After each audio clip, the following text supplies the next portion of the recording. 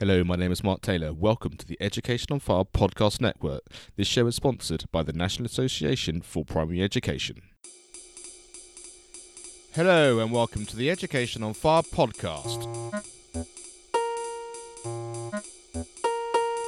The place where we share creative and inspiring learning in our schools.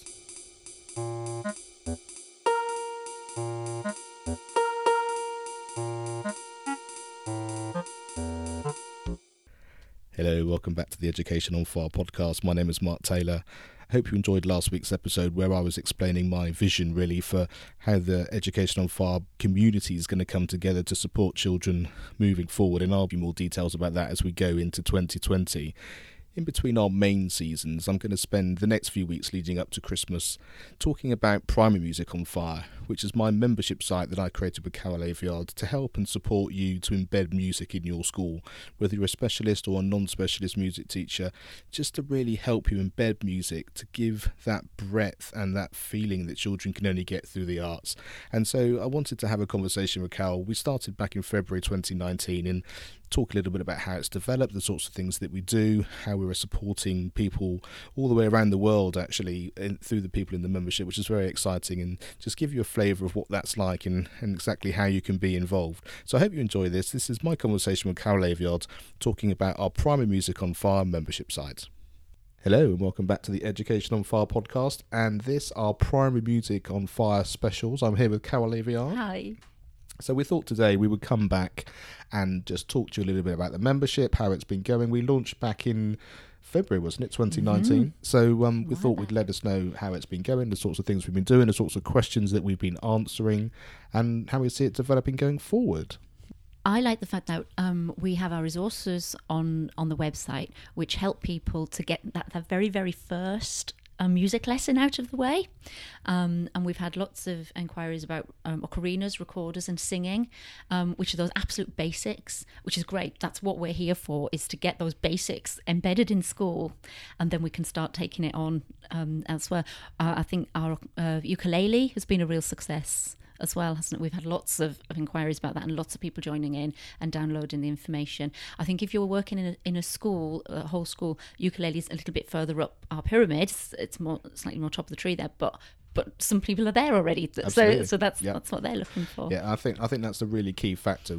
The whole point of it and the reason we decided to set it up was because we were being asked, what do I do to get started? Yes. And that's really the key point, is the fact that yes, we're actually supporting music specialist teachers as well, because we can help with what we do in schools and the resources that we use and all that kind of thing. But also it's the fact that if you are a music coordinator but other teachers in your school are actually delivering music in their classroom as well, or you're wanting them to do that, especially now with the new Ofsted framework, being able to show and articulate that as it goes through, the resources we've got take you from that kind of, okay, so this is my first lesson. Well, even before that, how do I buy it? Yes, absolutely. What do I want to play? Yeah, exactly.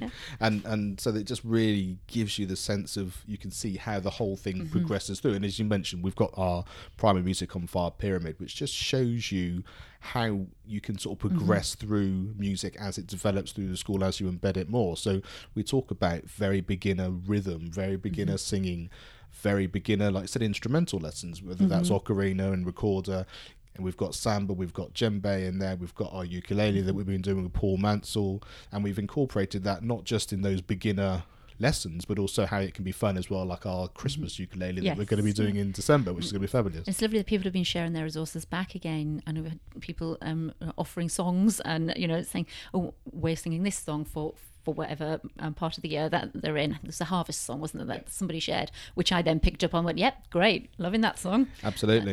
And that's lovely to make that go around. And that, I think what you said there is with the other important factor, as well as those resources, is the fact that a membership is also a community, and the community is a really important factor. We've got a private Facebook group where we put resources, where we have conversations, where we can share things that we want to do and all hang out together, as it were. And that's really important, because yes, you might be wanting to learn how to do your first ocarina or your first recorder, but you might then just have a question about how you're then doing that in your class, and that's when Carol and I can jump in, but also the other members of the community can join in as well. Yeah, we don't have all the answers, so it's nice if somebody else joins in. So that's kind of the fundamentals of it. That's kind of why we set it up. That's what we were being asked so many times by so many people. So that's why it's there. That's why we developed it. And going forward, I think we've got so many great resources now. You were saying you're about to do another recorder scheme that people are going to do. Because it's necessary. There's a hole there that somebody's asked, and I've looked at the resources I've been using, and they kind of skirting the issue just a little bit. So I'm going to write another one when I finish everything else I'm doing right now. Yeah. And how did your cups resource come along? My rhythm cups. Oh, they're brilliant. And I know another one of our members is using those as well. And I know another one is using them in January, so that's great. But yes, I'll produce a video. I just need a partner to do that with. Might be you, Mark. Excellent. But yeah, rhythm cups have been really, really good fun. And I'm using them not just how I originally wanted to as well. That's really taken a sideways move. One of the other things which is, I think, important is the fact that we're able to respond to what it is that you need as a member. And one of the things I was asked, I mean, maybe it's because I'm a percussionist, was how do we play the instrument to the percussion trolley? And so I think I asked you that. And I had a lot of fun just doing some of these workshops, some of these videos, just literally taking it through, going through a percussion box of carols, which I thought I'd just use a box that was there so that we could actually use something which was a real life box that's from a real live school. But I also sort of started from that premise of how you experiment with instruments, how you talk about sound, and I just used the cymbal as my first. I loved that cymbal video. But I thought I was, I'm a woodwind teacher as well as a classroom teacher and a piano teacher, and I was obviously I use percussion instruments a lot, and I've come from this thinking, am I doing it right? Is this how you should be doing it? And then you picked it up and just went, well, of course you are. Did it make a sound? Then you're doing it right. Yeah. And just having those videos to just say, oh, actually, it's okay to experiment with it. It's okay to play it in this way, to play it in that way. And you gave us some more great tips on how to play. Yeah, I think the experimentation is really important. And one of the things that we're keen on is the fact that you can use all these resources from reception, from year one, key stage one, all the way through into key stage 2 and beyond. Because it's about just having music embedded in your school. It's about what resources have you got, how do you use them, how do you split them up, how do you give children the chance to be experimental with it, but within a framework that you can control. So it's kind of, we're using these percussion instruments, for example. If you take that percussion box idea, what's metal, what's wood, how do you make a sound with it? Are you scraping it? Are you hitting it? Are you using your fingers? How does it sound related to some body percussion that you may well have been doing in terms of extending the rhythm ideas that you're doing and how that fits across? And I think it just then becomes really, really exciting for everybody as they go through, because if you imagine, it's really important that they get everything out of what they're doing in the day that they're doing it. But as the teacher and the music coordinator sort of overseeing the whole thing, you know that end of year 6 concert where everybody's sort of finishing their primary school life is the combination of all of that work you've done over all those years before. Yes. Yeah. What's the thing which you think has been the most surprising aspect of having the membership in terms of either questions that we've been asked or the way that we run it, or what's your sort of feeling along those lines? That's a good question. I think it is still the fear that teachers have. But as I just said, I had it with the percussion instruments, and I think that's the thing. People still have this fear of making a sound, thinking that they're going to go wrong, thinking that they've got to create a symphony, and they really don't have to create a symphony in 5 minutes. You can compose a piece of music literally doing color blocks. You can use Lego to show how you're going to compose a piece of music. Well, we can all play Lego. Children can play Lego. You can apply that to your music, and I think you think, oh, I need to have a whole orchestra going, I need to have the children playing this, and this, and you don't. And I think that's the surprising thing. It's getting through to people that this is much, much easier when you break it down. I think we've still got that barrier there.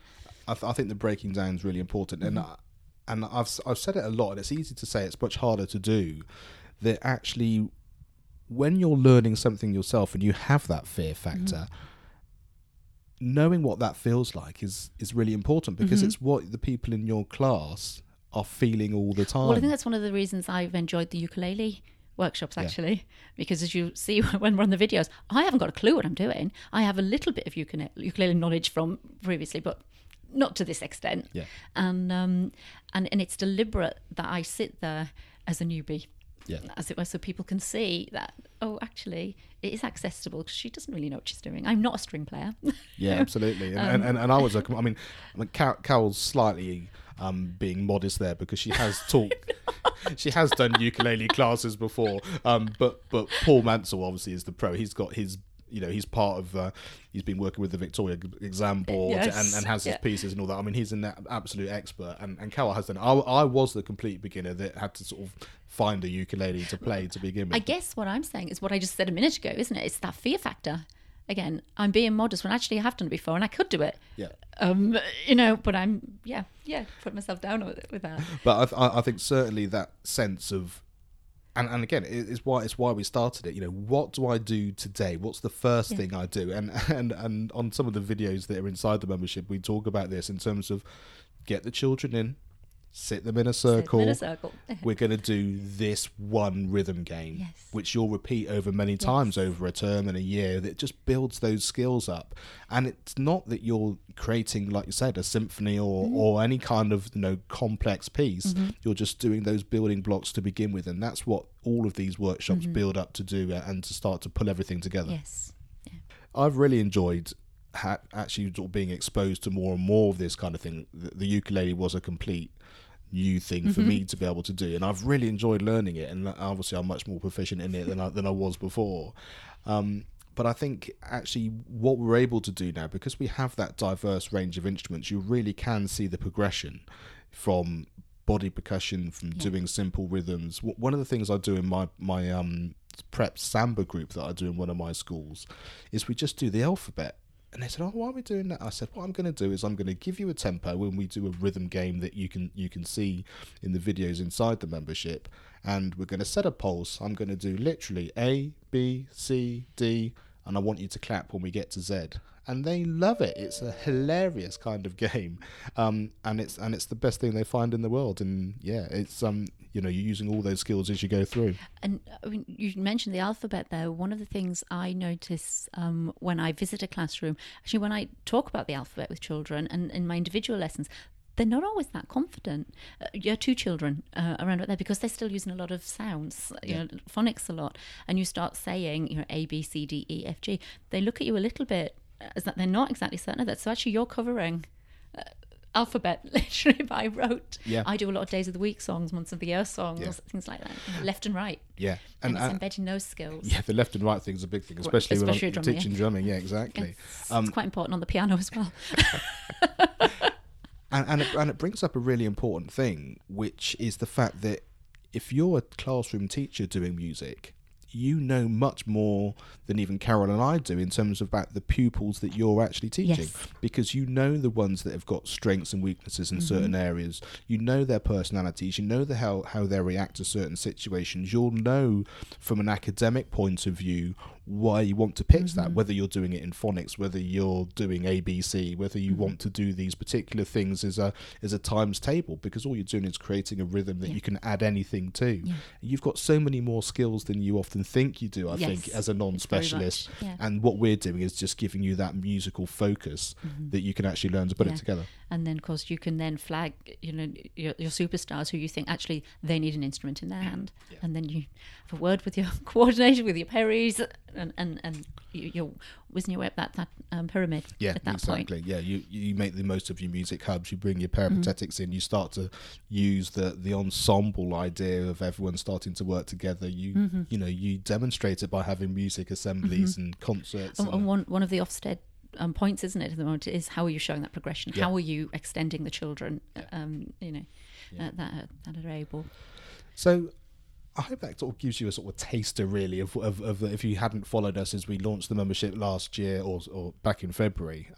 If you want to find out more, if you go to educationonfire.com/primary-music, we've got some details there of exactly what we cover and how we do it. And you can also download a free rhythm game in there as well, so it gives you that sort of first class that you can do, and stuff that we use all the time that'll be really useful. And it just means that then you just need to put your email in, and we'll send you that for free. But then we've got other resources which we can send you, and we can give you details of where you can find some of those percussion videos and some of the ukulele things that we've done, which are absolutely free on the website. But they just give you a taster then of what's inside the membership, which is well, it's incredible value. It's only $24.99 for an entire year, but it's only £4.99 for a month, and you can start and stop that whenever you can.